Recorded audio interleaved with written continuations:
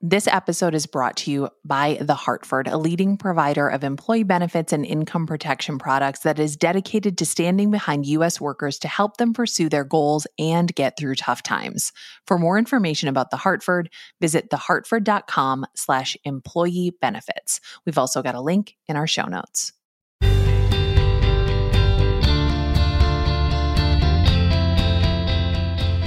I'm Nora McInerney, and it's going to be okay. I am possibly best known for being voted most humorous by the Annunciation Catholic School class of 1997. And to clarify, I was most humorous girl because, Andy Hannon was also pretty funny, and I definitely wasn't more funny than him. I believe we were equally funny. I also won the Most Improved Award at every single sports banquet. I don't know why we called them banquets. There was never any food.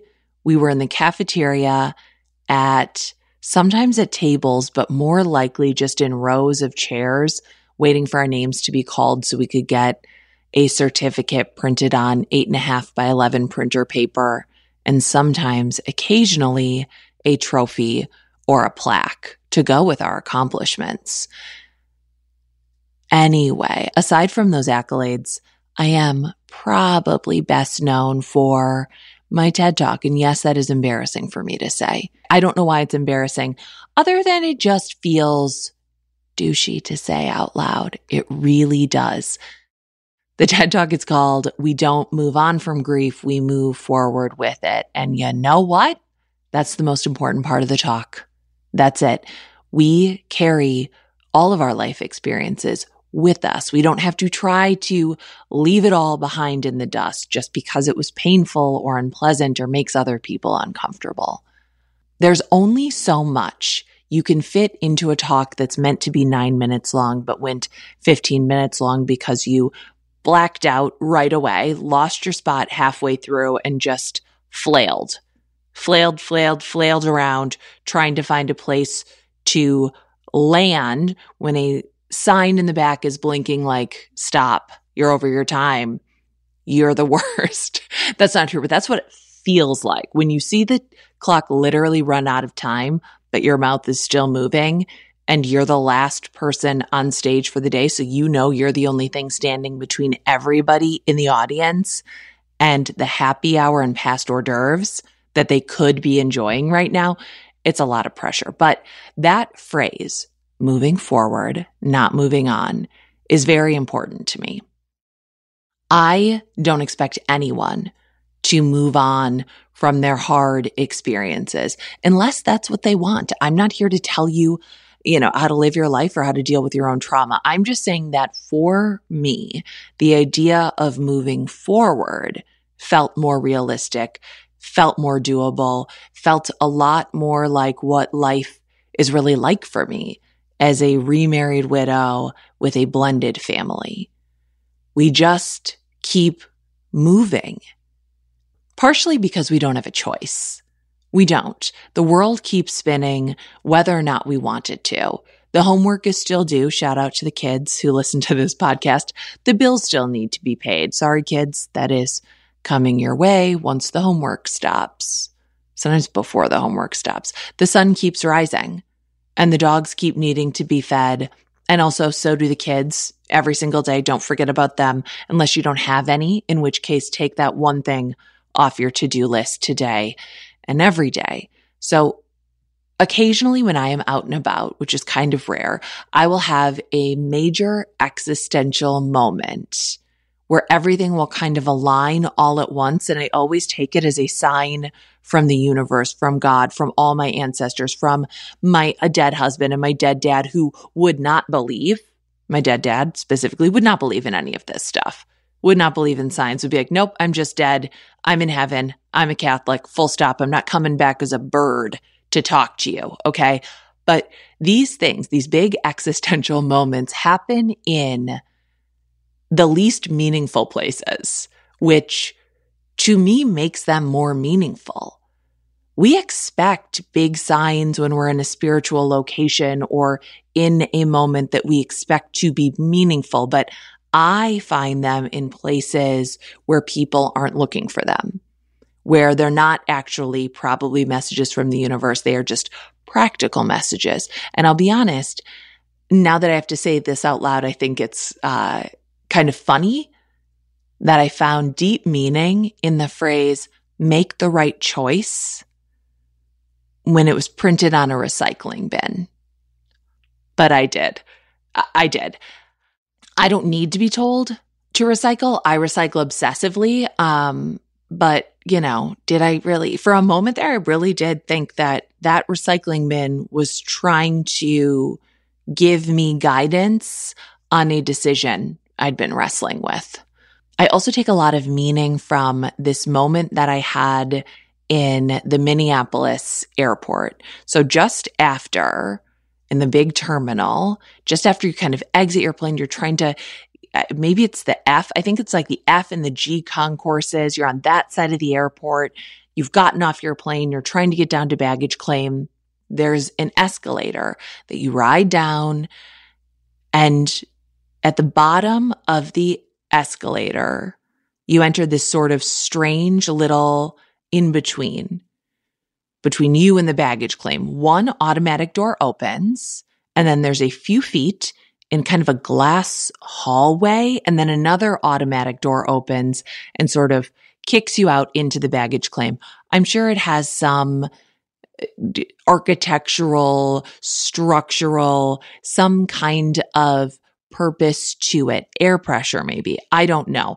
All I know is that for a few seconds, you are in a literal liminal space. You are no longer in the airport. You're not really at baggage claim. And for a split second, both of the doors are closed, and your body thinks like, oh, should I fight? Should I flight? Should I freeze? I don't know.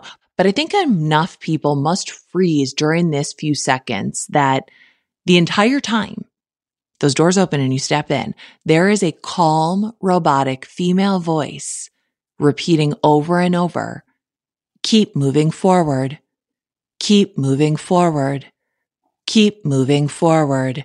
And you do, if you're obedient like I am. And then it's over and you can get your bag or just shimmy on down to get your rental car or do whatever you need to do. So I don't know what today will look like for you or what today looked like for you. And I don't know about tomorrow either.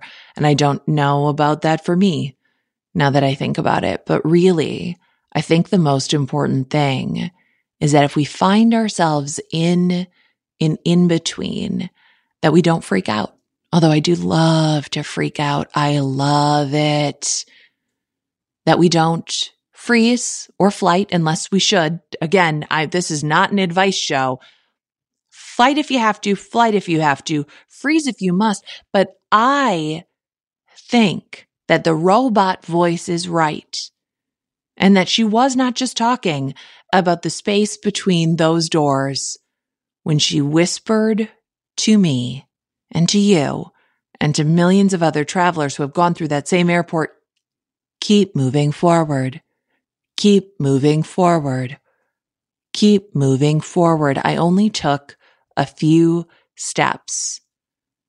And that's all you have to do too. They don't have to be big steps. They don't have to be dramatic steps. I don't mean that you must keep moving forward. You must keep pushing the boulder up the hill. You must keep producing. You must keep growing, doing, achieving. No, I just mean drink a glass of water, go to bed on time, eat a real breakfast, reply to that email you've been avoiding, or just delete it. Honestly, who cares? Just keep moving forward. Keep moving forward.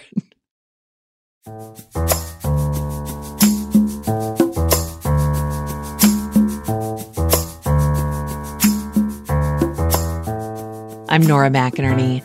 This is It's Going to Be Okay. What's your sign from the universe? I want to hear it. I want to hear the little sign from the universe. Maybe it's on a recycling bin. Maybe it's a robot voice in the airport. You tell me right now or whenever at your own convenience. Call us at 612-568-4444. 888-848-4141, or you can email us, igtbo@feelingsand.co. It's Going to Be Okay is an independent podcast, so thank you for being a part of our team and making this work possible. We are a production of Feelings & Co. We are just making feelings all day, every day. The team is you, the listener, me, Marcel, Jordan, Megan, Claire, and Michelle. Our theme music is by Secret Audio, and we're here every weekday to put a little bit of okay in your day.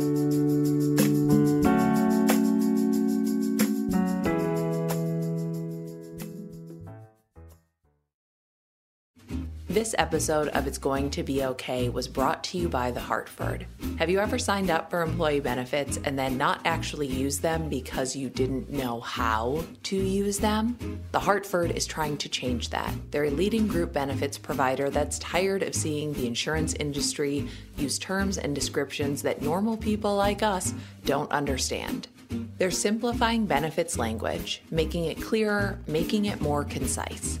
That way, workers and families can find protection that actually fits their needs. Learn more at thehartford.com/benefits. This episode of It's Going to Be Okay was brought to you by The Hartford. Employee benefits have always been hard to understand. They're even tough for employers to explain, which just makes it worse for people like you and me. The Hartford knows there's a better way. They're a leading group benefits provider that's using familiar language to get straight to the point when it comes to the benefits they offer. Because if your benefits sound confusing, who's going to know how to actually use them? Learn more at thehartford.com/benefits.